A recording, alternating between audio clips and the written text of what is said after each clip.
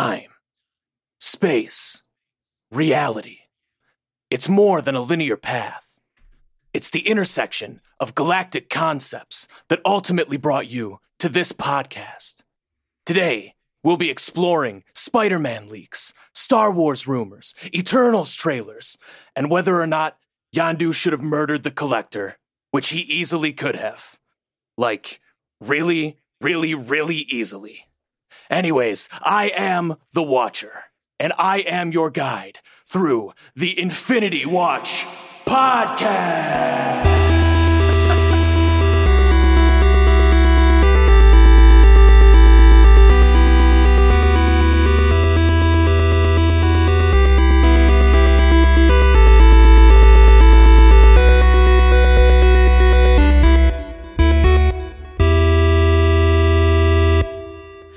Oh, man. Yeah, I mean, they always have to explain away that Yondu arrow because let me tell you, that thing is OP. Yeah, it was, I mean, we'll talk about it, but in what I thought was generally a pretty good episode of television, that part infuriated me. Yeah. Let me just say, the introduction, that was a great impersonation. I loved it. Thank you. The introduction to Marvel's What If, after he goes, time, space, reality, I always expect him to go like mind, soul, power. Right. Because it's like, he's listing off half of the Infinity Stones. Right. But he's not actually listing off half the Infinity Stones. So, welcome to the Infinity Watch podcast after that very long cold open there. I think we're in episode 29 of the Infinity Watch podcast, here to discuss episode 2 of Marvel's What If. And I'm here with my very ominous Watcher-esque co-host, Eric. Hello. My name's Tommy. I don't even think I said that, but I think you got the picture by now. So welcome back to the Infinity Watch podcast. We're going to talk through episode 2 of What If, which is titled What If T'Challa Became a Star-Lord? Not the Star-Lord, a Star-Lord. Oh. Which I think before we jump into it, I think we'll enjoy more than we did last week. Yeah. I'm fairly certain of that. Yeah. Especially since it's not just animating over old scenes from Captain America: Yes. First Avenger. Not to get ahead of ourselves here, but let's jump right into the news, and then we'll get to Marvel's What If. There's a lot of big stuff this week. I was going to say the big thing this week, but I feel like everything is happening since we last spoke.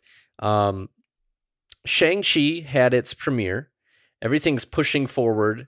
It seems like Hollywood, at least this is the feeling I'm getting, is kind of just going, you know what, we're just going ahead. Everything has to just move on. Even James Bond set a premiere date in London, which to me is a sign that Hollywood is just moving forward and trying to push through whatever is going on in the world. So that's good, I guess, I think. Yeah, probably. It's probably better than the alternative, which is just... Yeah, it feels like that's the only way they can do it at this point. Yeah. To get people more confident to go back into the theaters. But Shang-Chi had its premiere. There's lots of, basically reviews that have been coming out, critics responding to the movie. Seem pretty positive from what I've seen. Yeah, I think it's sitting at a 92%. It opened with a 94% on Rotten Tomatoes. I would like to read just a couple of critic little blurbs that they had. Okay. I will choose a few different ones that kind of balance each other out a little bit. All right. Let's see. I'll start off with this one from the Hollywood Reporter. They delivered a lot of praise, but they said, as magnetic as Simu Liu, which I can't remember if I say that right. It is. I actually looked it up after it is Simu, and then the last name is Liu. Liu. Okay, yeah. So Simu Liu. So as magnetic as Simu Liu is in action, he struggles in quieter moments with a script that gives the character more backstory than personality. They later add, it doesn't always succeed with flying colors, but as a young hero still finding his footing, it's a valiant effort that feels worth cheering all the same. All right. Seems like I don't know. They're not trying to be like super mean, like that one guy that one time that just hated everything. Yeah. Variety said, like, virtually every standalone MCU movie to come before, Shang-Chi does a fine job of presenting its hero as a relatable everyman during the first half before spiraling off into a bombastic, brain-numbing, supernatural mayhem for the final act. Which to me sounds like what you were kind of hoping for, I think. Yeah, I mean, that sounds... it sounds good to me. It sounds... the closer that standalone superhero movies can come to Iron Man 1, as far as origin stories go, right? Yeah, the that's better, like the archetype, opinion. Right? Yeah. In terms of just like general big plot points, which is, yeah, exactly. Here's why you should like this character. Here's the crazy shit that's happening to them. Now they're a god. Enjoy. Pretty much. Yeah. You know, I'm reading through some of these reviews. Do you ever think Awkwafina wishes she didn't name herself Awkwafina? Oh, man, I sure would if I was Awkwafina, but I don't know. I feel like she might embrace it. Maybe I just look at it all the time, and Awkwafina, the drink, is actually my least favorite water of all time. Somehow they made water taste like piss, but okay. Are you a Dasani person? What's that? Are you a Dasani person? Oh no, fuck that shit too. I can't. Yeah, okay. They're all gross. All right. I'm also not like the. So, I'll take a Fiji water, please. So you're strictly tap water, or you're just saying water in general is gross? No, water. I think I like. What do I like? Evian. I like Evian quite a bit. All right. It's delicious. It's expensive, but it's delicious. But yeah, just some filtered water is good for me. I don't need to go bottle. Fair. All right, back to Shang-Chi. You know, there's a big like popular radio show where we're from, and they're actually syndicated across the United States. And I was listening to it the other day, and they're talking about the Shang-Chi premiere, and the one of the hosts of the show literally called it Shang-Chi, and he kept saying Shang-Chi. And I just wanted to like jump through the radio and be like, how are you getting Shang-Chi from this? It's really bad.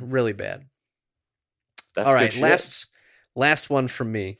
I think IndieWire just said it gave it a B rating, and it said it doesn't just boast the best action of the MCU. It manages to do it with two eye-popping action sequences that unspool before the film's first act is even over. Well, I love to hear that. You know, I do find it a little ironic, though. If it boasts the best action in the MCU, there's no way you're giving it a B. Like, those two things just don't go together for me. You still might. I could see if you thought it had, like, amazingly choreographed action scenes, but if you're just not into, like, big CGI fests, like, no matter how good the action is, you might... Right. I can see that. Just might kill it a little for you. But no, I mean, based on that one scene, they released a scene of him fighting on like a tram or like a bus, and that scene alone is maybe the best action scene in the MCU. It's certainly top 3. Yeah, it's incredible. And so we talked about it a little bit. We have a group chat going with past podcast contributor Chris McGraw. And we talked about it a little bit, and I mentioned that it kind of felt like Jackie Chan-esque. I found out later that apparently some of the guys who have like worked with Jackie Chan and like his team basically worked on this movie. So it's like, oh shit, my kung fu eye is strong. I was very stoked about that. Yeah. Dude, I'm so excited. Sorry, I got so distracted for a second because I just saw another Spider-Man leak as you were saying that. Oh, and I don't know if we want to use that as a segue, but I'll just say Shang-Chi. We got like a week to go. Eric, when are you going to see this movie? This is the hard. I know you don't like going to the theater. I know fans of the podcast know you don't like going to the theater. So my question is, what are you going to do? Maybe I will buy a ticket, but then pirate it. So I'll feel morally okay, but then we'll still be good. We'll see. Yeah, that might be a good plan. We will see, my friend. All right, we got to talk about this. Yeah. Spider-Man No Way Home. Supposedly, we were recording this, and the trailer is supposed to come out tonight in the next 2 hours. But that's probably also bullshit. Yeah. So who knows? That being said, last night, the shittiest quality video recording of another video recording on a phone of an unfinished CGI, unfinished edited version of the Spider-Man No Way Home trailer leaked online. I kind of wish I didn't watch it. Obviously, spoiler alert. If you don't want to hear about Spider-Man No Way Home or the trailer. Yeah, but also it's just a trailer, and it's just the first trailer. So you're going to hear about this. If not now, you're going to hear about it before you see the movie for sure. So Absolutely. And so I'll say what I took away from the trailer, and maybe you can add some little bits. Basically, the controversy from the end of Spider-Man Far From Home is that Mysterio basically frames Spider-Man for everything that was going on, and that he's going to kill him, right? And then he reveals that he's Peter Parker, Spider-Man's Peter Parker, and so that's kind of the main drama that's set up in this movie. And Peter Parker asks Doctor Strange to make everyone forget that he's Spider-Man. And presumably that just means he would like certain people to remember, but obviously, Aunt May knows, MJ knows. He doesn't want that to happen, but it seems like that's going to happen, and it's obviously going to cause a lot of problems. On top of that, we get a confirmation of Dr. Octopus. Jesus fucking Christ. Dr. Octopus is confirmed back in this trailer. Alfred Molina from Spider-Man 2. And we also see a pumpkin bomb that was thrown by Green Goblin in the trailer as well. And we do hear Willem Dafoe's voice as well. So it seems like a lot of shit's going on. Yeah, and I think we see Jamie Foxx too, right? Or do we not? Yeah, there's like lightning. There's basically an homage kind of that leads to show that Elektra's there as well. Okay. And so, I mean, just a lot to unpack just with all of that. Yeah. It seems like a lot of the rumors related to the villains are true. Whether we see other Spider-Men show up, there was another photo that leaked from the set that appears to show Tobey Maguire filming in a green screen. And Andrew Garfield. There were a couple photos that leaked, Yep. And they are both suited up as Spidey. And so just a lot is going on, and I feel like Tobey Maguire, no one's really talked to him because he's been outside of the limelight or whatever you want to call it for a while. Andrew Garfield, like, straight up denied absolutely everything. And so who knows? I'm super excited. I really hope the trailer happens to come out tonight. I don't think it will. But if it does, maybe we'll just release like a quick little 15-minute episode or something just talking about it. And we'll go from there. But yeah, what were your thoughts after watching this potato quality video? The way it was paced in that video was very much like the average viewer is going to find this unwatchably hard to follow. So we are going to spell it the fuck out for you. That's how it felt to me. That's what I thought too, dude. Which I understand why they had to do that, and I wouldn't be surprised if it was a little bit shorter, because it was pretty long. It was like 2.5 minutes long.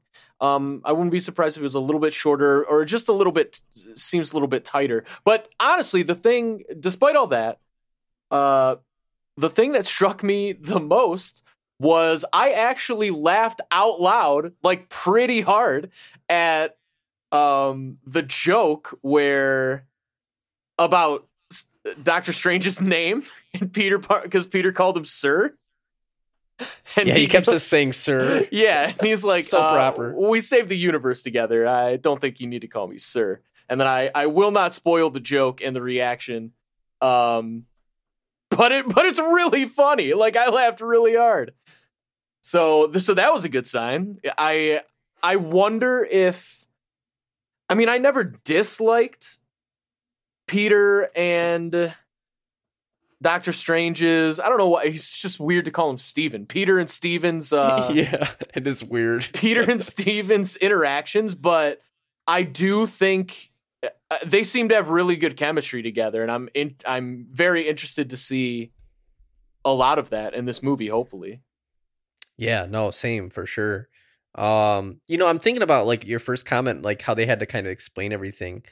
I guess like the main plot for this movie was kind of revealed in that after credit scene, right? The first after credit scene of Spider-Man Far From Home. There's two of them. I can't remember which one came first. I think the J. Jonah Jameson. Oh no, that wasn't an after credit scene, was it? That was just the end of the movie. The first after credit scene was Jonah Jameson revealing the footage that Peter Parker is Spider-Man. I thought that was an after credit scene. Okay. And the next one was Nick Fury in space. Okay. So I guess from that point, it's like maybe people didn't watch the after credit scene, and so they're like they want to make sure that people understand exactly what happened. I don't know. Yeah. Well, I mean, you got to admit the concept of this movie is, I mean, there are way more Spider-Man fans than there are Marvel fans. Like, Spider-Man as a character is still, I don't know if he's number one, but he's still among the most popular characters by a lot. And so and also it's in this weird spot where it's like, it is an MCU movie, but it's also kind of a Sony movie. I just think the average viewer, I think this is going to be tough for the average viewer, honestly. I think you're going to have some amount of knowledge of Sony and Disney and how is this happening? Like, what universes? Because I think the general audience is aware of the concept of movie universes, but by this point, you fucking better be. but I think there's still a lot of people that don't. Yeah, yeah, maybe. But I think this movie might be a tough watch for some of those people, and I think tough in the way, I'm sure it'll still be enjoyable, even if you don't really understand the intricacies of what's going on. But I do think that's going to be a problem, and I think they're just trying to combat that. I think they're going to have to. Yeah, no, I think that's really solid point. It makes a lot of sense, and we're getting to the point in the MCU where like there's a lot going on, and if you're not following along, you're going to be left behind. And this is really diving into some deep water. I apparently cannot talk today, but yeah, you're spot on. You're spot on. And you just said, like, there's a lot going on. And on top of that, I mean, we'll find out more when the movie comes out, but it sure seems to me like this is completely separate universe fuckery from the Loki universe fuckery. So it's like, that's another layer on top. Like, yeah, it's just like multiverse, all coming at you from different, angles. Insanity. It's basically a bukkake of multiverses. Oh, yeah. And we're just sitting right in the middle, just eagerly waiting. Oh my God. All right, let's move on. let's move right on. So I guess there was some questions about why Tom Holland wouldn't be reprising his role as Spider-Man in the Marvel What If episode that features him. And basically, I guess the producer of the show, Brad Winterbaum, was talking to Collider. And he said, I'm not treated to all the ins and outs of the relationship with Sony, but I think it may have something to do with that. Yeah, that's what he said, basically. And so maybe they just, they have a weird deal with the movies and who makes money on the movies versus the ones that he's in that aren't Spider-Man movies. I'm sure they just didn't want to have to deal with the intricacies of contract negotiations when, like, they almost, that almost ended like a year or two ago. So I just wish they would spend literally any amount of money to just buy him outright. Like, I refuse to believe Disney can't make that happen if they really wanted to. I mean, there's a lot of news that actually came out in the last week. This is what I was going to kind of jump into right here, is that Disney was reportedly considering buying out all of Sony for Spider-Man. Oh my God. That would have been the most big dick move in history. I mean, at this point, like, just do it, Disney. It's getting to the point now where it just doesn't make sense to keep trying to have these contract negotiations. In August 2019, Sony temporarily walked away from Disney in the Marvel Universe after they failed to reach an agreement over all the different rights. If you can buy out all of Fox, you can easily buy out Sony. I mean, Sony is a much smaller film studio company or whatever. So this was a new rumor that came out, and it says it sounds like Disney is possibly offering to buy out Spider-Man rights or buy Sony's film division. Although our source said they are considering buying Sony, which doesn't rule out a merger/acquisition. Keep in mind that Sony as a company is very large and has a large hold in gaming. This will also complicate any deal the two companies settle on, since Sony owns a lot of Spider-Man games as well as other properties. If Disney manages to make a deal with Sony for Spider-Man and the surrounding characters, that deal is going to be very complicated and many pages long in the end and won't happen quickly. So who knows, but I feel like as much as we don't like Disney as a gigantic mega corporation, I don't think it would be very hard for them to buy out Sony if they wanted to. It'd be complicated, but they bought out all of 20th Century Fox, so... Yeah, they could make it happen. And honestly, they should, because fuck Disney, but fuck Sony more. Yeah, 100%. 100%. So, you know, just do it, Disney. Who fucking cares? And he's the most popular superhero. They have everyone else in-house again. Yep. It just makes sense for the future. You know, if you want to keep making money and not having to deal with Sony, just kind of taking your beautifully crafted universe and, you know, shitting right next to it. This is the way to do it. Yep. Agreed. So, all right. Kind of still talking about what if. There was another conversation, same conversation between Collider and the executive producer Brad Winterbaum on What If. He said we had very few parameters, but no X-Men or Fantastic Four was certainly one of them. We wanted to make sure the characters that we used were firmly rooted in the MCU. It had nothing to do with rights, nothing to do with future stories we wanted to tell. It had everything to do with what if, and what if is, which is a spin on established storylines. So they were looking particularly at the Infinity Saga. Once it's there in the MCU, we get to make what if episodes for it. So basically, we need to wait to see X-Men in the MCU, Fantastic Four in the MCU, prior to seeing them show up on this show. Yeah, which, understandable. However, should have done a Scarlet Witch and Quicksilver episode. Would have been easy. Ooh, I didn't even think about that. Because, yeah, we haven't seen him show up in a while. You'd think, and we'll get into this in a bit, but you'd think, yeah, like the characters that people love that were, you know, they showed up once and then that was it. That would be the type of character that they would want to, you know, include in this type of thing. But we'll see. We'll see what happens. We got another confirmation. Our Lord and Savior Kevin Feige has confirmed that the studio's sequel to Deadpool 2, which is just tentatively titled Deadpool 3, has a place on Marvel Studios' slate of movies. When asked whether they have a release window in mind for the movie, he said, "We do. The script is in the works, and Ryan is working very hard on it with our writers as we speak." So Ryan Reynolds is busy working on Deadpool 3. So far, it's supposed to be rated R. And it's good that it has a timeline. It seems like it's moving forward. So I fucking love it. I was a pretty big fan of Deadpool 1. I thought Deadpool 2 was okay, but I think Ryan Reynolds probably has enough sway to really kind of bite the hand that feeds with this next one. And I really hope he does. I love him as a human being and as Deadpool. And I'm like really I'm more excited for this Deadpool movie than either of the other two, for sure.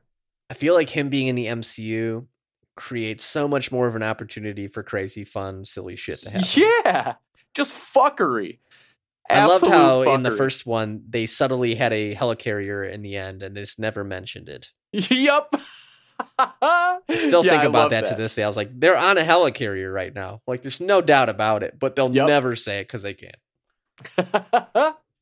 I love that shit. I'm excited to see like things like that. Like, what are they gonna try to sneak past, you know, dummy Disney executives who aren't gonna understand what they're watching? Like, what crazy references are they gonna try to sneak in? What jokes are they gonna make about the random situation? Characters they could just throw in there too. Yeah. I'm really expecting a lot, and and my expectations are high, but I think it can meet them. I think it can. I think it also it's the easiest movie to just slide into the MCU, having the other two already existing. Yes, totally, because it doesn't matter. Right, it doesn't. And he'll be able to be as meta as he wants about it, which is amazing. Yeah. So yeah, super. I'm right there with you. I think it has some serious potential to be the best one. Yeah, I think I need to watch both those movies again. It's been a little bit. Yeah, I'll have to watch them. Probably worth a rewatch. Yeah, absolutely. All right, I want to jump over to Dune really quick before we go back to some Marvel stuff. Just a quick little palate cleanser here. Okay. So, as I've mentioned several times, Dune is my favorite book. Yes. My favorite movie director, his name is Denis Villeneuve. He's like a French-Canadian dude. It took me about 3 years to figure out how to say his name. And he happens to be directing Dune, which comes out, supposedly, knock on wood, in a couple months. It's been delayed for a while. So what they're doing, Dune is a big book. It has a lot of shit in it. It's really confusing. It's hard to read. This Dune movie, is going to be part 1 of 2 of this book. But technically, part 2 has not been scheduled, written at all yet. And so there's a fear among a lot of fans that this movie will not get made. The part 2 will not get made because these big science fiction fantasy movies never make a lot of money. And it's getting released in COVID times. So I guess the director was asked whether, he was concerned about a sequel happening. And this is what he said. He says, everybody at Warner Brothers and Legendary, they are 100% behind the project. They feel it would need a really bad outcome at the box office to not have a Dune Part 2 because they love the movie. They are proud of the movie, so they want the movie to move forward, and they still did half of it. So, I'm very optimistic. And while I'm reading this, I'm still like, I don't know. Sounds like a director. That sounds a little... I mean, it's your movie. Of course you're going to say they love it. But yeah, I really hope this movie ends up being good. It looks really cool. And so we will see what happens, whether people end up taking a chance on this gigantic, really nerdy fantasy movie that people have been trying to make a good movie of for decades. I'm extremely excited. It seems like very much my shit. And my favorite thing in the entire world is watching a really good sci-fi movie that is based on the book and then going and reading the book and having the book be even 100 times better than that. So it's like I get to experience how amazing the story is twice. I did that with Ender's Game, and it was the ideal way to experience a story for sure. I 100% agree. That's like an amazing thing to experience. Just like, oh man, just all the details and the ins and outs, and it just adds more color to what you already see. So we'll see. We'll see what happens. I really hope they don't fuck it up. My expectations could not be higher. My hype could not be higher. So I'm sure that does not lead to good things for me, but I hope it ends up being good. So we'll see. All right, let's jump back to Marvel. All right. So there's a Marvel story called Secret Wars, and it was written by a guy named Jim Shooter. And there has been talks that, the Russo brothers said they wanted to make a Secret Wars movie. There has been 2 different versions of Secret Wars, though, so I'm not sure which one they were talking about. But it basically kind of ends up being like all the characters together on like a different planet, and they're kind of like fighting it out together, and kind of gladiatorial. It's very old school. The story was basically written to sell toys in the 70s. But apparently Jim Shooter believes that Marvel's going to make a movie version of this. So he recently stated that someone from Marvel offered him $10,000 to write a novelization of Secret Wars. And so he said, quote, this. He was talking to who was he talking to? He made an appearance at MegaCon, which is a big convention, and he said, quote, "This one clown called me from Marvel." I love that part of the quote, this one clown. What a way to start it. He says he wasn't an editor, but some executive of property management, which was a little odd. He asked me if I wanted to write a novelization of Secret Wars. And the writer added that he was also sent some retroactive work for hire contract that he turned down before someone else from Marvel called him to apologize. And so he basically said, "This means you're making a movie, right?" And the guy said, "I'm not allowed to tell you that." And so Shooter said, "Well, I think you just did then." So who knows what's going on there? I feel like there's a lot of weird shit going on with rights and Disney trying to cover their ass. So who knows what's going on? But I feel like Secret Wars is something that kind of pops up at the end of a bunch of multiversal shenanigans. So maybe I mean, not. If I feel like at this point, I trust no one other than the Russo brothers, maybe Taika Waititi, to do the next Avengers movie. So if it's I almost feel like, do they want to do Secret Wars, or do they need the Russo brothers back? And so they have to do Secret Wars because that's the only thing the Russo brothers will do. Yeah. I mean, if the Russo brothers did it, it would be awesome. I love the Russo brothers. I love Taika Waititi. I'd be all for it. I think the most recent Secret Wars, which was not written by Jim Shooter, it was written by Jonathan Hickman, was one of my favorite. It's probably got to be my favorite Marvel story of all time. Just everything leading up to that and it happening. So I'd be all for it. Certainly just seems weird, these phone calls and these little inside glimpses we're seeing to things. The article actually says apparently Marvel didn't have a piece of paper that definitively stated that they owned the characters of the Beyonder, Titania, Spider-Woman, and Spider-Man's black alien costumes. I find that hard to believe. I feel like all those artists signed away all of their rights by just working for Marvel, so I don't understand that. Right. But, yeah, really weird shit. Yeah, so I've seen a lot of kerfuffle about the specific mention of the what they call it, the black alien costume. Yeah, is that what they call it? That? Yeah, but which is of course the symbiote suit and the first appearance of what would later become Venom. So that is interesting if they are exploring that to put in a movie somehow, some way. Maybe the MCU will just say, "Fine, you guys can have Venom and we'll have Schmenom," which is the same thing, but ours. Played by the late Sean Connery, of course. Yeah. Hey there, Spidey, I'm Schmenom. Played by Bomb Tarley. See, that's the greatest thing is if you had Sean Connery play the role of Venom, you could just still have his script say Venom, but he would just pronounce it Schmenom. Yeah, there you go. So problem solved right there. Oh, man. I guess it's like Disney and Marvel really got to get this back office shit together. It's like kind of bad that all this stuff is bleeding through, but yeah, just buy Sony and, exactly. Stop dealing with this stupid upper management bullshit. Easy as that. These guys need to get off their boats and do something. All right. You know how I feel about these type of people. My personality is bleeding through too much this episode already. All right. Last big thing for me. Yep. We got the final trailer for Eternals. Yeah, did finals surprise you? Yeah, I thought we just got like a teaser trailer. Yeah, same. And then I was like, boom, fine. Which, I mean, you know what? It surprised me 100%, but I was like, you know what? That's good. Let's make this the final trailer because we don't need 17 trailers.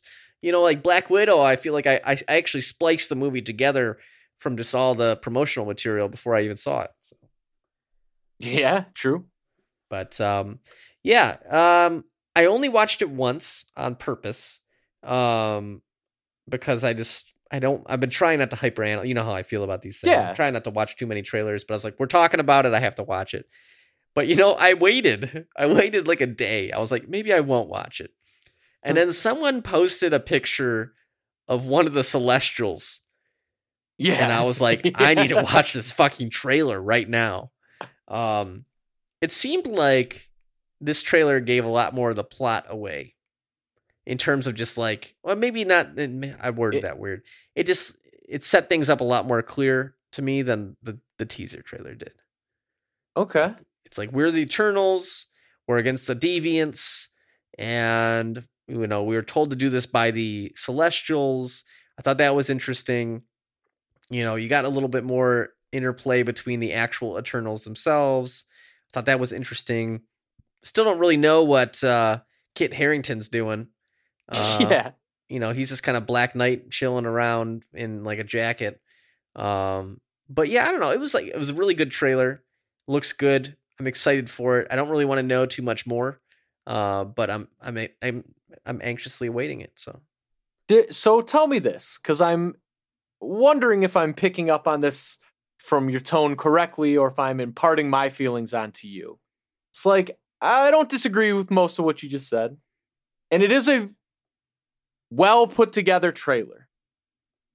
But for me, it didn't get me hyped at all. If anything, it made me, I don't know why, less excited. Am I alone in that?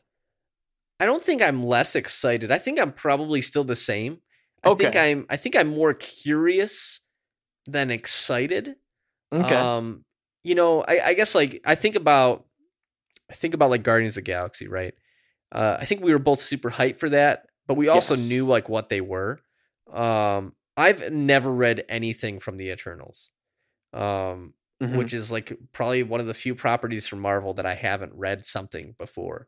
And so a lot of it is kind of just like, okay, like this is all new, which is fun to experience. I really have no idea what to expect from this movie, how it's going to tie in. I mean, it seems like Icarus, who's played by Richard Madden, is basically Superman, which is pretty crazy. He's got the fucking laser eyes and shit. And, all these people seem super powerful. Yeah. And so I think I'm excited about this movie. I'm not super hype on it. I'm more curious, and I think it'll be interesting to watch. I think I am happy that Chloe Zhao directed it. That does give me, just some confidence, just because I think she's a really competent director. She's smart, and I like her. But yeah, I mean, I wouldn't say I'm less excited. I'm more just like very curious and interested to see how this movie turns out. Other than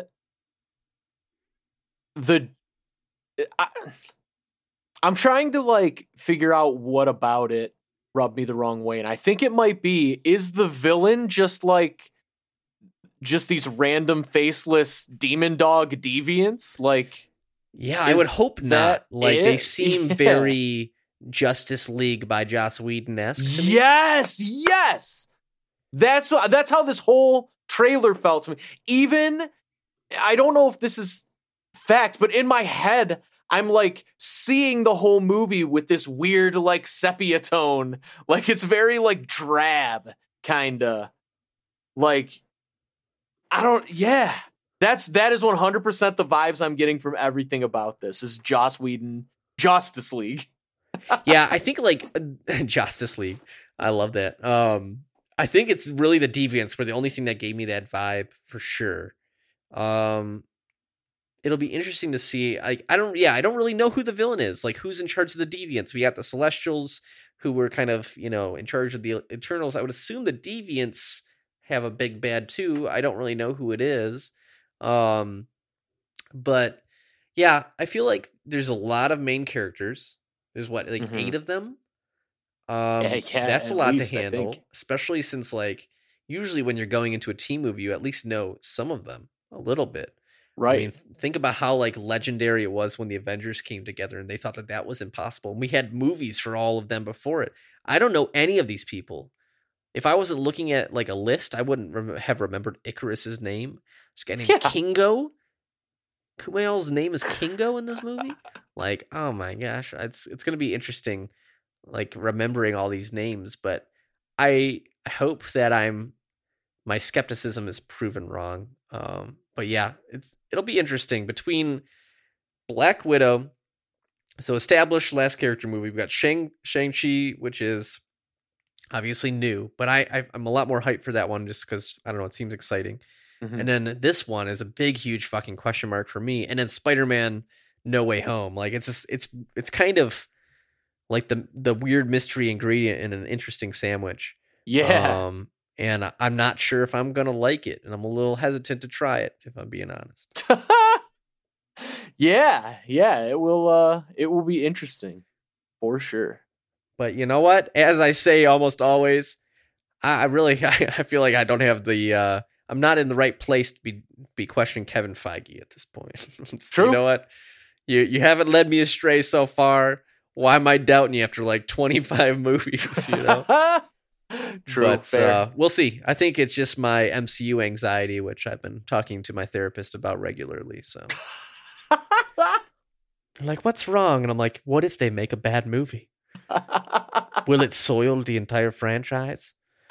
Oh my God. It's a regular conversation that's had. So that's real shit. Alrighty. That's my last piece of news. You got anything, my friend? Yeah, I have one thing. So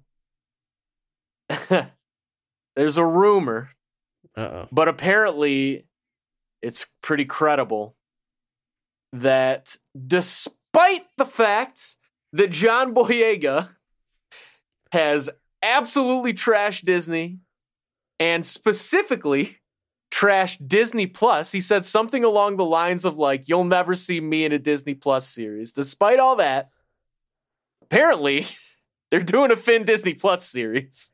Money. Yeah, exactly. Money. Yeah, I mean, exactly. Dude, like, you know, everyone's tough until Disney writes out a blank check. Yeah. But that sounds awful, dude. Disney Plus Finn series. Well, here's the thing. And I heard this on another podcast, and their point, which I think it was the Weekly Planet, I'll shout it out.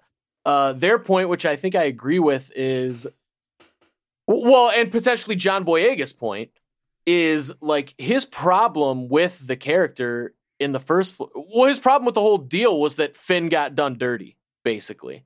Like he just was a nothing character that amounted to nothing and like wasn't well written. And he was like, you know, the promise of this character was so much more. Like you promoted him holding a fucking lightsaber in the first movie, and then he's just some fucking doofus. Like he just amounts to nothing.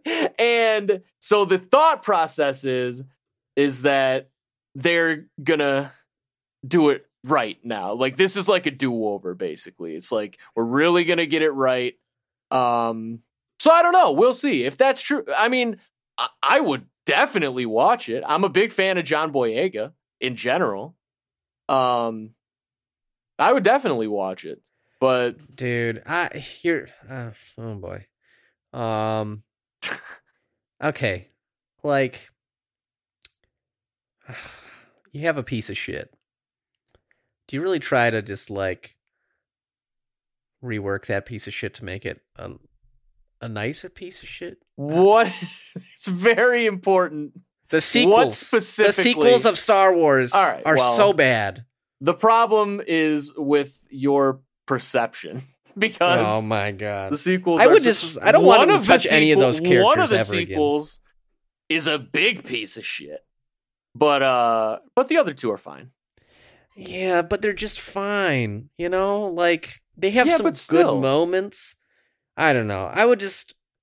I'm sure that it's going to make a bunch of money. I think Star Wars is only an amalgamation of good moments. So that's why I don't care. Or let me rephrase. I think that's why, to me, like the few good moments, particularly in The Last Jedi, which for anybody who's new, I love and Tommy absolutely hates. Yeah, it's awful.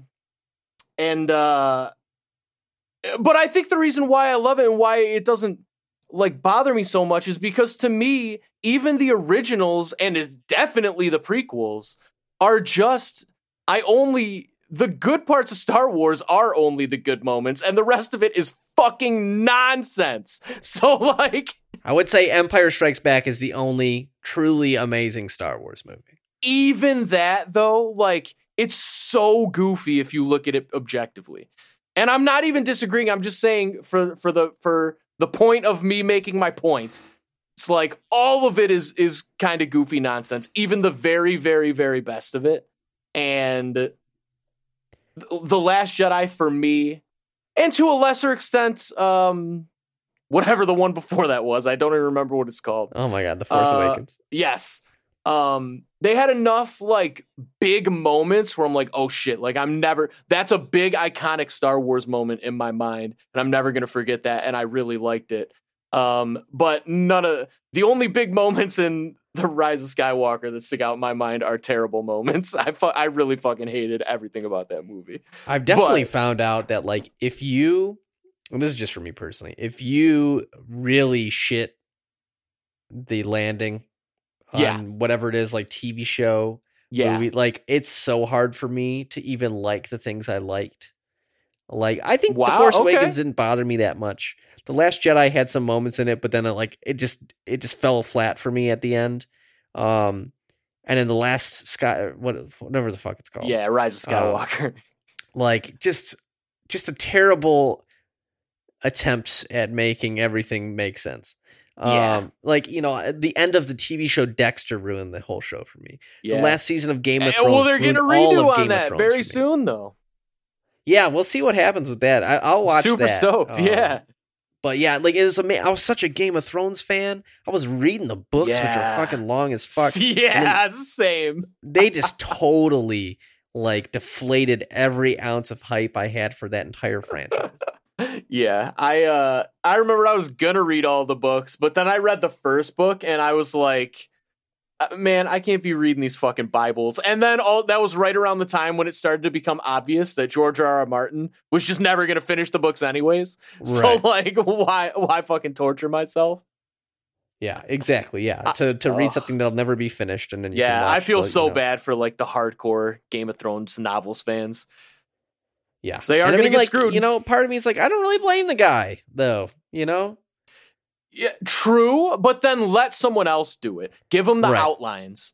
Like, yeah, I totally agree with you. But I do think he has an obligation. Not an obligation. Nobody has an obligation to do anything in this life. Do what the fuck you want. But I think it would be a nice gesture if he just let somebody else finish the story. Yeah, I think my biggest problem with George R.R. Martin, sorry to go off on this tangent, is that he's always saying that he's working on it. Yeah, it's like, dude, you're not doing jack shit. Just be straight with us, you know? Yeah. Yeah, he's been saying since like 2014 that he's I'm a couple like a year away, you know? Yeah, insane. He's such a liar. Yeah. Yeah, I don't get it, but hey, I mean, I get why he doesn't want to do it, but just don't lie to me. Yeah. All right, let's jump over to the episode after we bitch for about an hour, but rightfully so, I think. Yeah, love it. This week we are talking about episode 2 of Marvel's new animated series, What If? This week's episode is titled What If T'Challa Became a Star-Lord? I was so turned off by the last episode that I waited several days to watch this one. Oh, wow. Just let that sink in for a moment. I'm always like, boom, boom, boom, let's watch this shit. I watched this yesterday. Wow, okay. Because I was thinking about it, I was like, was I too harsh by giving this a 1 last week? And then I thought about it, I was like, you know what, that was nice of me. Oh my God. It was so bad. And I think after watching this second episode, I was like, I feel like that was like a test episode or something. Because I feel like they were just reanimating so many clips and backgrounds and things that we'd already seen before, and I hated it. Yeah. So, this episode, What If T'Challa Became a Star-Lord? I will just set up the premise, and I feel like we can just kind of jump around a little bit. So, basically, the Ravagers were hired by Ego to find Peter Quill on Earth, his son, just like they were in Guardians of the Galaxy Volume 2. However, Yondu assigns Kraglin, one of the other dudes, and then Taserface, who I wasn't expecting to see. Taserface. And he assigned them to grab Peter Quill, but they end up taking T'Challa from Wakanda. And I think Kraglund's like, he's got 2 eye holes, 2 ear holes, and 1 mouth hole. And Yeah. that was basically the only criteria for trying to find Peter Quill. And T'Challa ends up staying with them, and obviously that kind of changes the whole events of what happened to Star-Lord and his whole backstory as T'Challa becomes Star-Lord. I would just say, before kind of just kicking it off, I just like that the premise of this one is not something that I would have thought of. Yeah, true. I just never would have been like, well, I wonder if T'Challa was Star-Lord. It's a cool thing that I could see like a comic being written about and being like, oh, wow, I wonder what would happen. And so that already started me off on a good foot. Yeah, agreed. I also think both T'Challa and Peter Quill I like more as characters than Peggy Carter. So that also made me more excited. But see, I was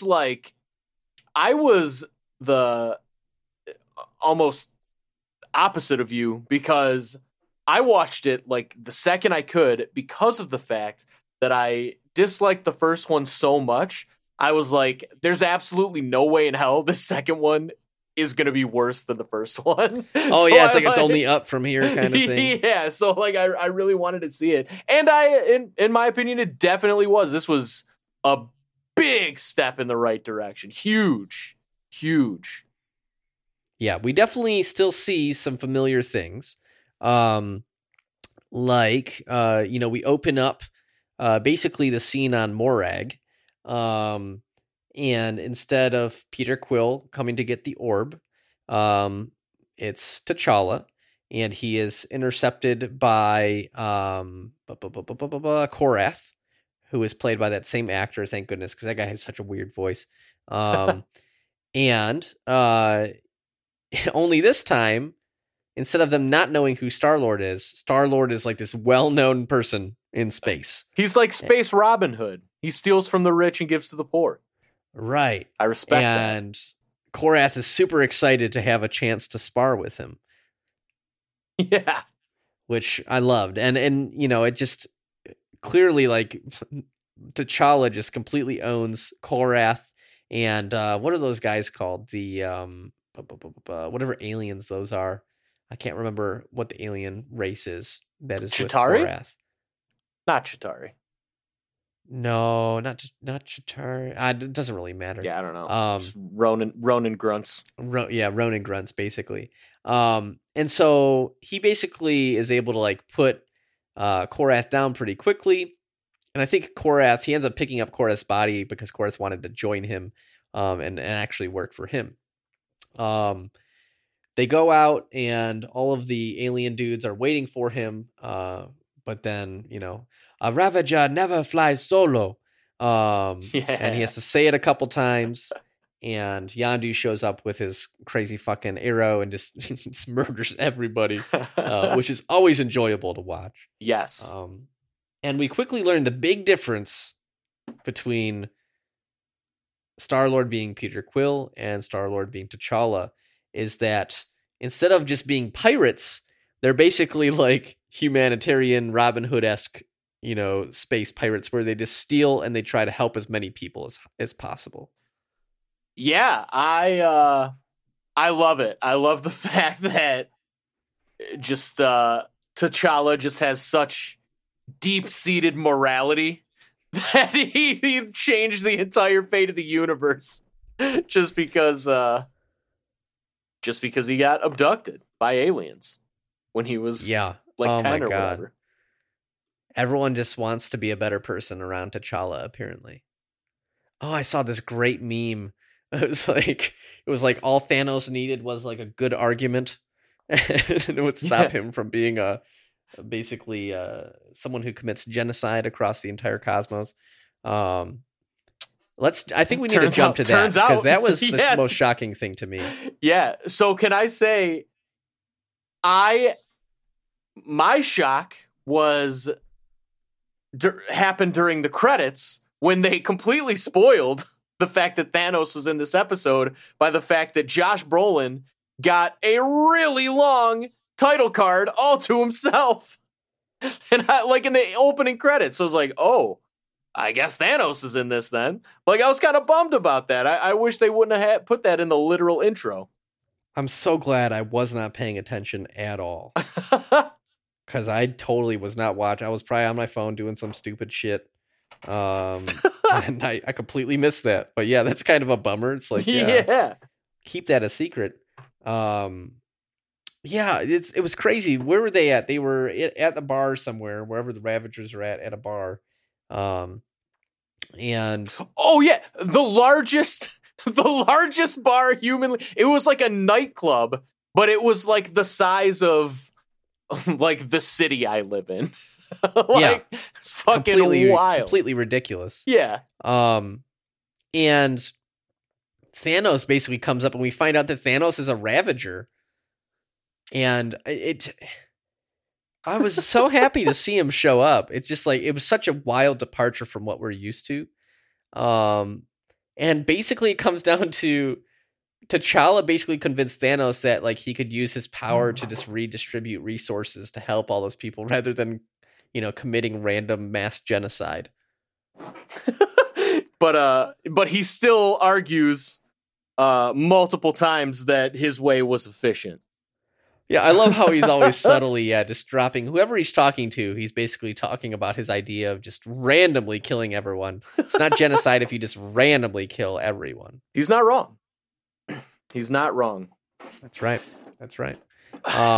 So one thing I noticed immediately and then realized immediately afterwards that I was dumb. But so as far as voice acting goes, I thought T'Challa was great. I mean, everybody across the board, except for maybe one person we'll get to, I thought was better than last week. But then I thought Josh Brolin as Thanos was like particularly better. I was like, whoa, like this is really good. And then I immediately realized, because he was voice acting for the live action movies he was in the whole time anyway. Right. Yeah, exactly. Like, he knows how to do it. Yeah. So, but I was like really impressed with the way that that was the same character for sure. Which I really felt and I really liked. The same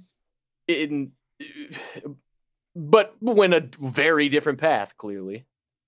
Right. Yeah. No, 100%. And also just in the note of voice acting, I could totally see why they didn't ask Dave Bautista to come back for this. Drax was in it for like 2 lines. Yeah. And it was funny, but yeah, you don't need Dave Bautista for that. Yeah, but if you wanted to do it, maybe thousands of dollars. Yeah, I don't know. Maybe they could have worked something out. But I thought that guy actually, of the people who've been doing impressions, that guy might have been the best. Yeah, no, it was he not sounded bad. Dead on. It was not bad at all. I mean, like obviously, when I'm watching these, I'm kind of on the lookout for just differences or whatever. It didn't bother me at all. No, me neither. So yeah, the voice acting for the most part did not really affect me in this whole episode too much. Yeah. Okay, so I think the main premise, to beyond obviously T'Challa being Star-Lord or a version of Star-Lord, is that in Thanos' power vacuum that he leaves behind, Tanalir Tavan, aka the Collector, kind of becomes the space bad guy. Yeah. And the Ravagers who are in the bar are approached by Nebula, who is not fucked up looking. She doesn't look like she's been experimented on as much. She has like long blonde hair, really cool, this version of her that's a little bit different. Yeah. She comes to the Ravagers and proposes to steal one of the Collector's collections or things, whatever you want to call it. And it's called the Embers of Genesis, which is basically some dust that is capable of terraforming ecosystems. And they want to, steal this Embers of Genesis so that they can help get rid of like galactic hunger, and basically at a large scale. And so that's kind of why the Black Panther wants to get this. Yeah. And so that's kind of that's the MacGuffin. That's the whole kind of big story that we'll see kind of play out throughout the whole episode, which I don't know, sounded pretty cool, I guess. I like the Collector. Yeah, so I like the Collector too. However, that is the character that they did get what's his name to voice him again. That was the guy. I was so shocked. I just read that he voiced it, and I was going to say the guy that did his voice sounded so bad, and then I just read that it was him, and I'm shocked. It was him, yeah. So I don't understand what the fuck he was doing. Maybe he was drunk off his ass in the recording booth, but like it was not a great performance, I thought. Dude, I was like, I wonder who Eric's going to think voice was weird. Because I was like, well, the Collector, it was some guy just trying to do an impersonation. Yeah, it was I am shocked that was Benicio del Toro. Yeah. I literally said to my partner, Mia, I was like, well, I guess they didn't get Benicio del Toro for this one while we were watching it. Yeah. That sounded nothing like him. What the fuck? I know. I truly don't understand it. I bet what they did, they called up Benicio del Toro and they're sort of like, say this. And then they just used the recording. Yeah, just recorded on the iPhone. Oh my God. Oh my God. I'm like in complete shock right now that's him. Yeah. I'm really not sure what happened there. But it wasn't great. No, dude, that was the worst. I didn't know who you were going to go with at first. Now that I thought about it, and especially now that I realized that was him, it sounded bad. Yeah. It sounded really bad. Yeah. But I do like the fact that he's ripped in this universe. Yeah, no, I loved the version of the character a lot. The Collector to me has always been a really interesting character because he's really fucked up. Yeah. Like just the way he views everything as like something to own. Yeah. Is really, really creepy, but interesting. Yeah, he's just I am really kind of bummed that they haven't gotten him and, in the comics at least, his brother, the Grand Master, together. I think those two characters would be so great to see in the MCU, like to get teaming up, and we have not seen that at all. Yeah, I think just the character interactions between the two of them would be fascinating. Yeah. They're both very wacky, kind of whimsical, caricature-esque type characters. They're very over the top. Yeah. Big so time. I would hope that they would do something there. Yeah, I want to see that. Yeah, same. Right on board with you. All right, so I guess the Collector, his headquarters is on nowhere, just like it was in the movies, and he has hired the Black Order, which are Thanos' thugs from the last two Avengers movies, as his kind of henchmen. So we get to see the return of Ebony Maw, Proxima Midnight, Corvus Glaive, and Cull Obsidian. And so that was kind of nice, especially Ebony Maw. I think a lot of fans really liked Ebony Maw. Didn't really get a lot of big moments in this one, but was cool to see the characters again. Yeah. I could really care less about the about what I can't even remember what they're called. The Black Order? Is that it? Yeah. Okay, yeah. They're cool, but I think it was more an excuse, and I think I'm glad they did it. But more an excuse, like if Thanos is going to be in the episode, let's have him fight people, or let's have him fight characters that people might be interested to see how he would fare, which would probably be his like top lieutenants. Yeah, it does really seem like they were like, who would be the henchman of the Collector? I feel like that was the conversation, and then I was like, well, let's just do the Black Order because I don't know. Yeah. Who else is a more logical, henchman for the Collector to actually have? Yeah, and especially if they're focused mostly on characters we've already seen. Right, exactly. Yeah, you can't really have anyone new in here. Yeah. So I guess the whole thought process is the heist will go, Yondu and Nebula go straight to nowhere. They offer the orb to Tanalier. while T'Challa tries to infiltrate the collection that he has there in order to find these embers of Genesis. Yes. While he's there, he finds basically a Wakandan ship. Whoa, spaceship. you skipped the best part. Uh-oh. What did I skip? He meets Howard the Duck. Oh, yeah, Howard the Duck. When you're out of luck, you get the duck. Whatever it is he says. Dude, Howard the Duck is so fucking good. And Seth Green, right? Yes. Is who voices him, does an amazing job, I thought. I think like one of the first thing he says is he basically makes a joke about how the Collector is compensating for having a small penis, which I enjoy greatly because 1, true, 2, that's the most Howard the Duck thing he could have possibly said. So it's just a great way to, I love it. I hope we see Howard the Duck in live action again. Yeah, what a great character that like we really only have seen for seconds. Yeah. But every time we see him, I'm always like, man, I love Howard the Duck.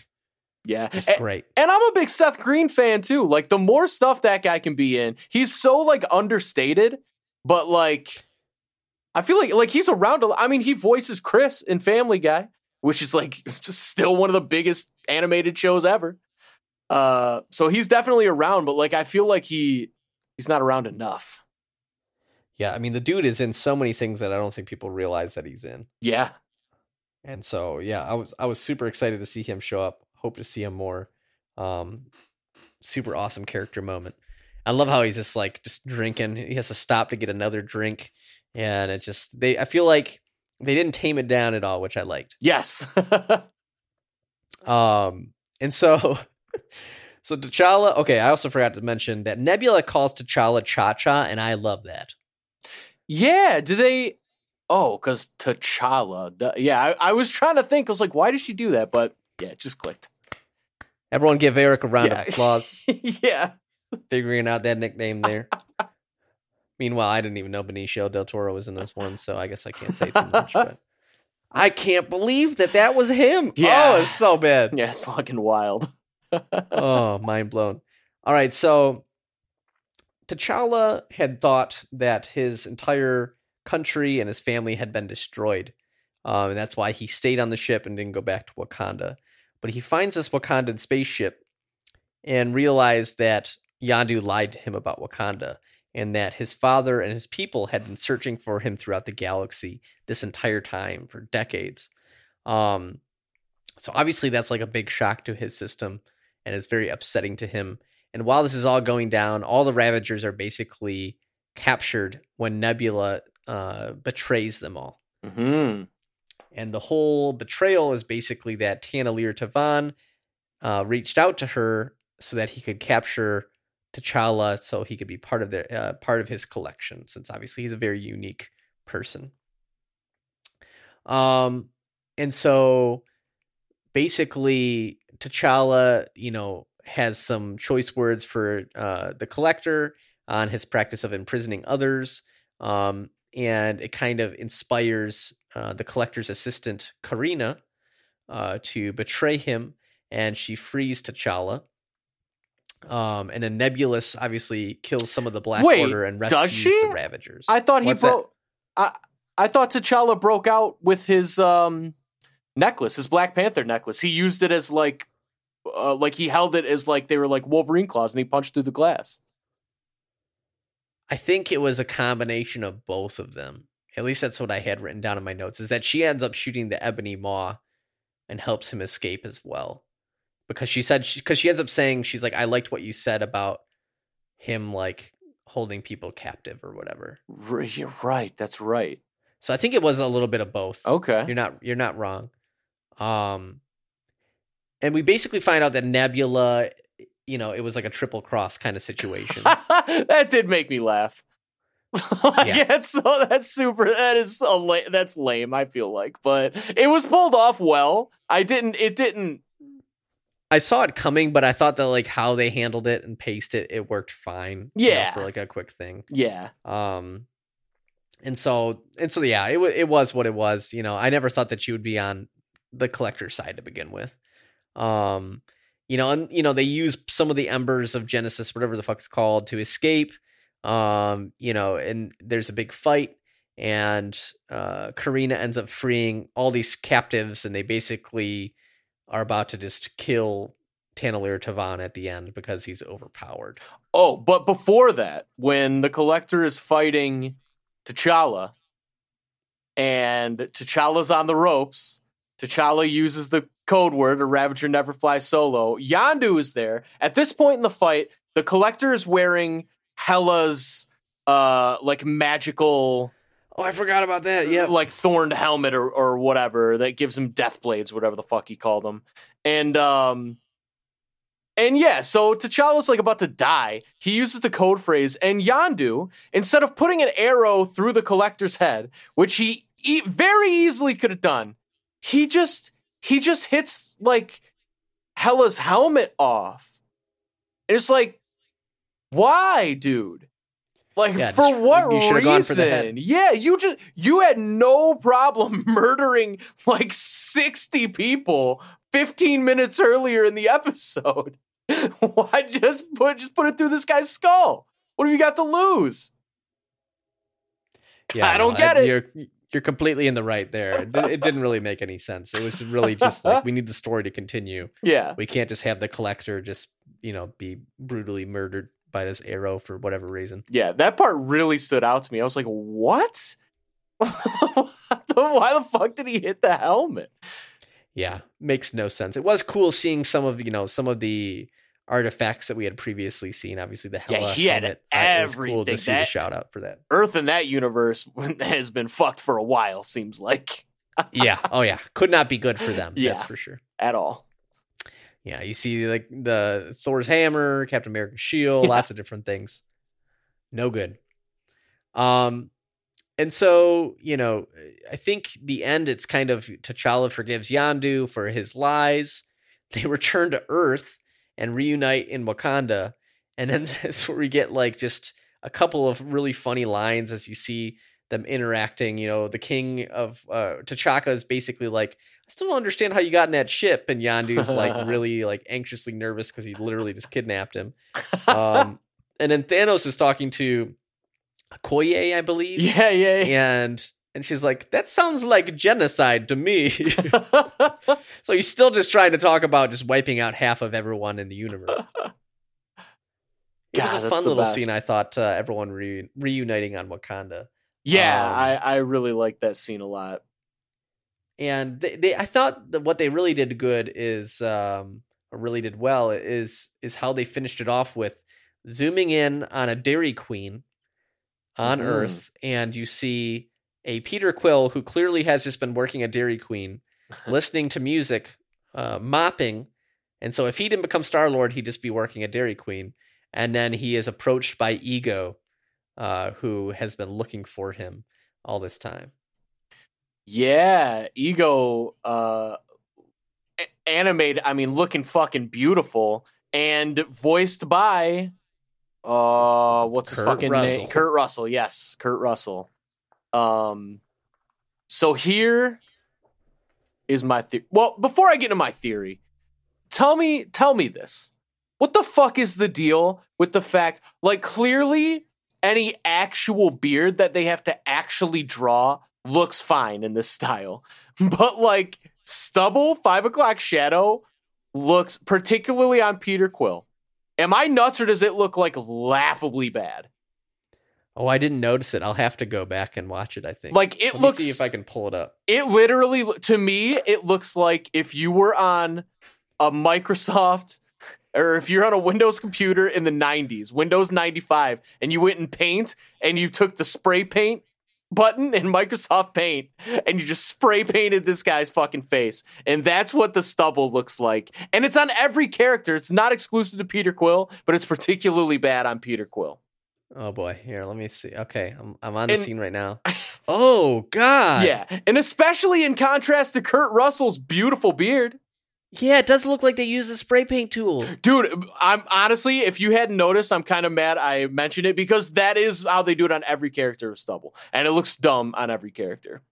Yeah, dude, that looks really bad. I did not notice it though until you pointed it out. Yeah.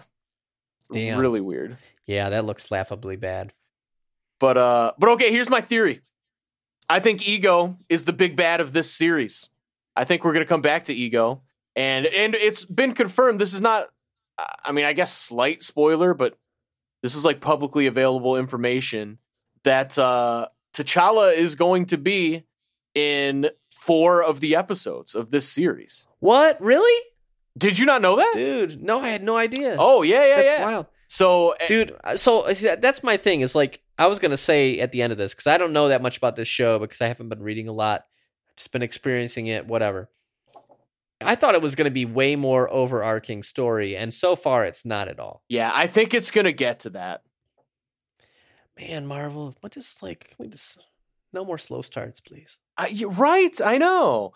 Oh, I thought Loki had I thought Loki was had a fine. great start. Loki was fine. The Falcon and the Winter Soldier never started. Yeah. God damn, that's so true.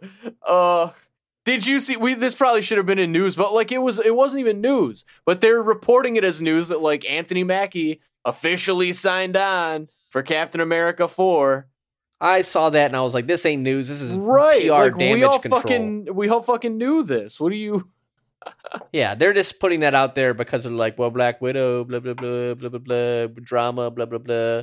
Let's just put out some good news. Yeah. That was all it was. Yeah, real weird. Alrighty. Anything else before we want to rate this one? No, this was much better. I like the direction that this is going. Yeah, no, I mean, I enjoyed this a lot more than the last one. I'm still not like super hype on this series. I'm going to keep giving it a chance, but I can almost not taste that bad taste in my mouth from the first episode. So that's good. Yeah, for sure. Almost. I'll let you go first. As we do on the Infinity Watch podcast, we rate our movies, TV shows, whatever it is we're talking about, out of 6 whole Infinity Stones. Eric, what are you giving this episode? You might consider this to be wildly high. Oh, maybe not, but I think a 4. It's I liked it. I did like it, and it's something about like the color palette. It was like very comforting. It was just like, I don't know. I just like the story was like made for the most part, it made sense. It made as much sense as it needed to make. And it's just a quick, if you wanted it to be, it could be a self-contained story. Like I said, I don't think it's going to be. But, yeah, I liked it. I love the fact that T'Challa is like a trillion times better Star-Lord than Peter Quill, which he would be. I love that. He for sure would be. So I like that a lot. I liked it. I'm gonna give it a 4 out of 6. Nice. I was stuck between a 3 and a 4. I think I'm going to go with a 3. All right. Just because I think we have a lot. Like, they've already made like 18 episodes of this, right? Or something like that. What? I know they have it set out for 2 seasons already. Holy shit. And so I think there's a lot of room to grow, and that's why I don't want to go super high yet.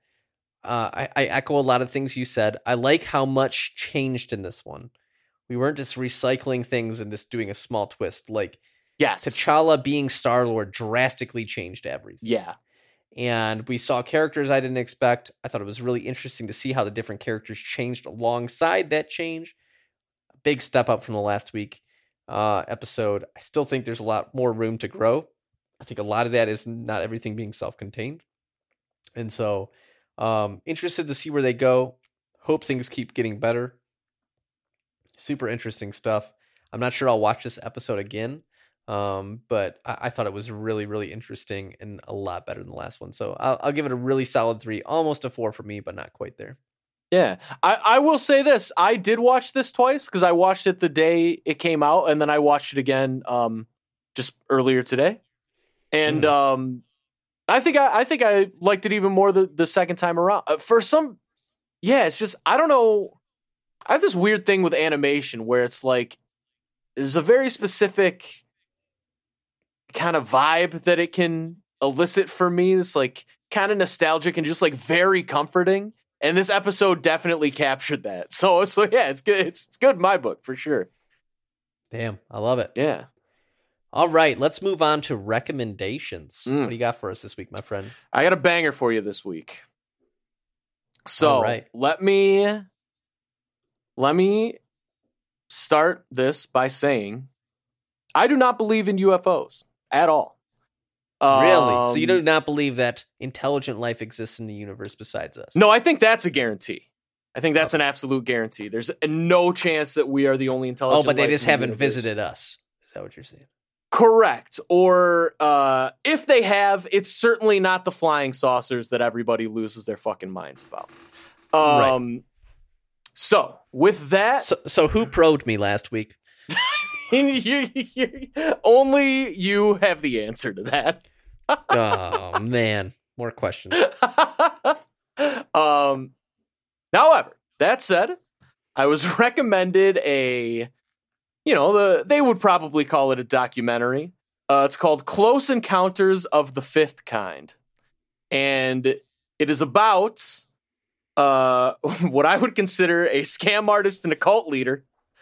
And about the concept of UFOs. However, despite the fact that this guy is clearly a scam artist and clearly a cult leader, I really love this documentary because it was like... Oh, that's Stephen Greer. I've heard of that guy before. Yeah.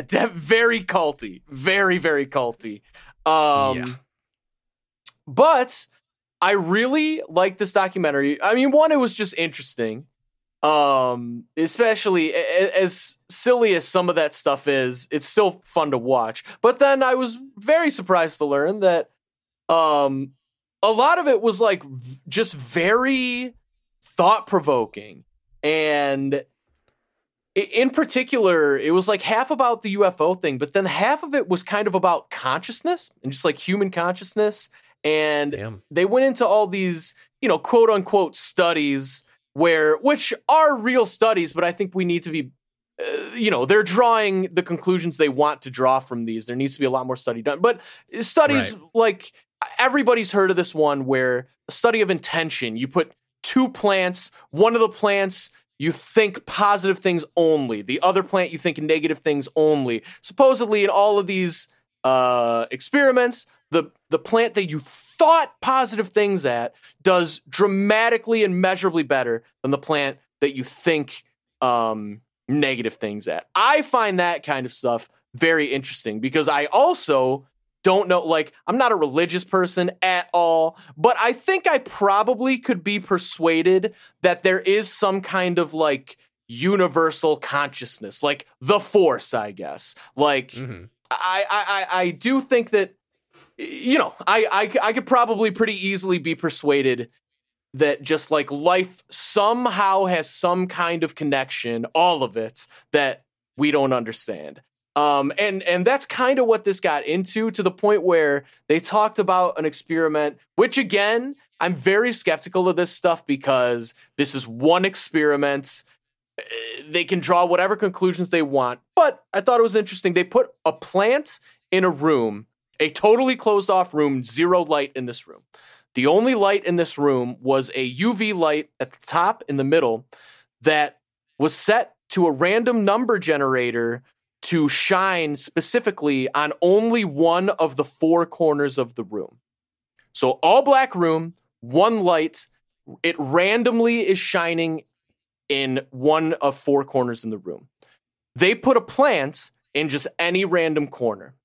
Apparently they found that this randomly generated light would be drawn more frequently to the corner of the plant, like consistently. And so the thought is that like life can kind of affect the outcome, like these random outcomes in a way, just by virtue of being life. And so they use this to try to, they took it in the direction of, and so the aliens are trying to communicate with us telepathically, man, which is, oh my God. Yeah, which is, I'm not so into that idea, but it's super interesting. I mean, I like can't speak highly enough about the fact, like, if you're interested in deep thinking, I would say. Whether you believe in this shit or not, which again, as I said, I very much don't. It's a fascinating watch, and it will really get you thinking. I really liked it a lot. It's called Close Encounters of the Fifth Kind, not the Third Kind, by Steven Spielberg. So two things. This on Rotten Tomatoes, the critic score is 17%, but the audience score is 78%. Yeah, so people liked it. Also, if you liked Close Encounters of the Fifth Kind, which I haven't seen, in 2017, so a few years before this, there was a documentary that was on Netflix that also featured Stephen Greer called Unacknowledged. Oh, I've heard of that. If you like that, you might like this one. It's called Unacknowledged, an expose of the world's greatest secret. It was directed by the same person, and stars Stephen Greer as well. I watched that one, and I remember very similar. I remember not always agreeing with it all, but it was just interesting to kind of listen to, I guess. Yeah, and it is fascinating. Like, don't get me wrong. Like, it's really, really culty. Like, I'm not saying that dismissively. Like, he has a group of people that they go out and, like, they believe that they communicate with aliens. And to the point where they have a photo of what they say is one. And it's just the shittiest. It's really bad. Nothing yeah, photo. I saw it. Yeah, it's bad. It's like, so if you're supposedly talking with these aliens for hours, you're not going to take 5 seconds to say, hey, bro, can I get a selfie? So my friends don't think I'm a fucking crazy person, but I am. So never mind. Like, it basically is like the picture of the Mobile, Alabama leprechaun. Yes. Yeah, it really is. It really is. So that is kind of sad because these people seem very taken in by his grift. And so I don't like that at all. But it is very thought provoking, just in a larger sense, in a general sense. I'll definitely watch it. I remember watching the last one. I'm really into UFO type stuff. Like not like actively. I just find it very interesting. Yeah, for sure. And I 100% do believe in like intelligent life existing in our universe because it's so big. And so that type of stuff is extremely interesting. And also just like the concept of like, I also I'm not like a particularly religious person in any way. But like the idea of like how energy works within our universe, I find interesting. Mm-hmm. I like don't believe in any specific way how energy works. I'm just like, there's got to be something more to all the energy that we inhabit and then like leave behind, all these different things. I just feel like there's got to be some connection there. Yeah. And so I find any kind of conversation about that very fascinating. Yeah. I think you'd really like, I mean, that is like 50% of it, at least. This is shit like that. Yeah, I'll definitely check that out. I always take that type of stuff with like several thousands grains of salt, but I always find it entertaining. Yeah, for sure. So I'm always like, I don't know the answers, but I like listening to people try. Yeah. Kind of thing. So that's cool. My recommendation is going to sound really stupid compared to yours. It's called Bug Spray. I went camping this weekend, and I hung out at the bonfire several days, just wearing flip-flops. I counted over 30 mosquito bites / bug bites on my 1 foot alone. Yeah. It looks like I have leprosy of the feet. Apparently my feet are rather delicious. Yeah. And so major lesson learned there. I'm going to get some socks that you can't get bitten on anymore because I literally could not sleep last night because my feet itch so much. Oh, that sucks. So, fucking bug spray and maybe not flip-flops in the middle of a deep, deep forest. True. These are my recommend. I didn't really do anything crazy, read or watch in the last week or so. I was off the grid, no cell service, which was quite fantastic. Had a nice little break there, and now I'm jumping right back into it. But nice. Yeah, bug spray while camping seemed like a nice thing I should have done. So there you have it. Not very exciting, but I'm going to check out the Close Encounters of the Fifth Kind. It's on Amazon Prime. I should have said it's on Prime Video. Amazon Prime Video. Boom. Love it. All right. If you want to reach out to us, you can at Infinity Rewatch on Twitter, or you can shoot us an email at theinfinitywatchpodcast@gmail.com. Let us know what you're thinking. rate, comment, whatever it is on iTunes, SoundCloud. We just got a rating from that guy that loved you on SoundCloud. He rated our podcast on Apple Podcasts, and he loves your voice and thinks you should go into voice acting. So follow in that suit. Tell us how much you love Eric, and give us 5 stars, God. Or whatever you want to give us. But it better be 5 stars. All right. Fuck the billionaires. That's my best T'Challa. Fuck the billionaires. That was kind of Batman. There you go. But whatever. That was if the Watcher was Batman. Yeah. I'm Batman. Wait, I am a billionaire. No? Going down on Catwoman. Alrighty, that's a wrap. Oh, man.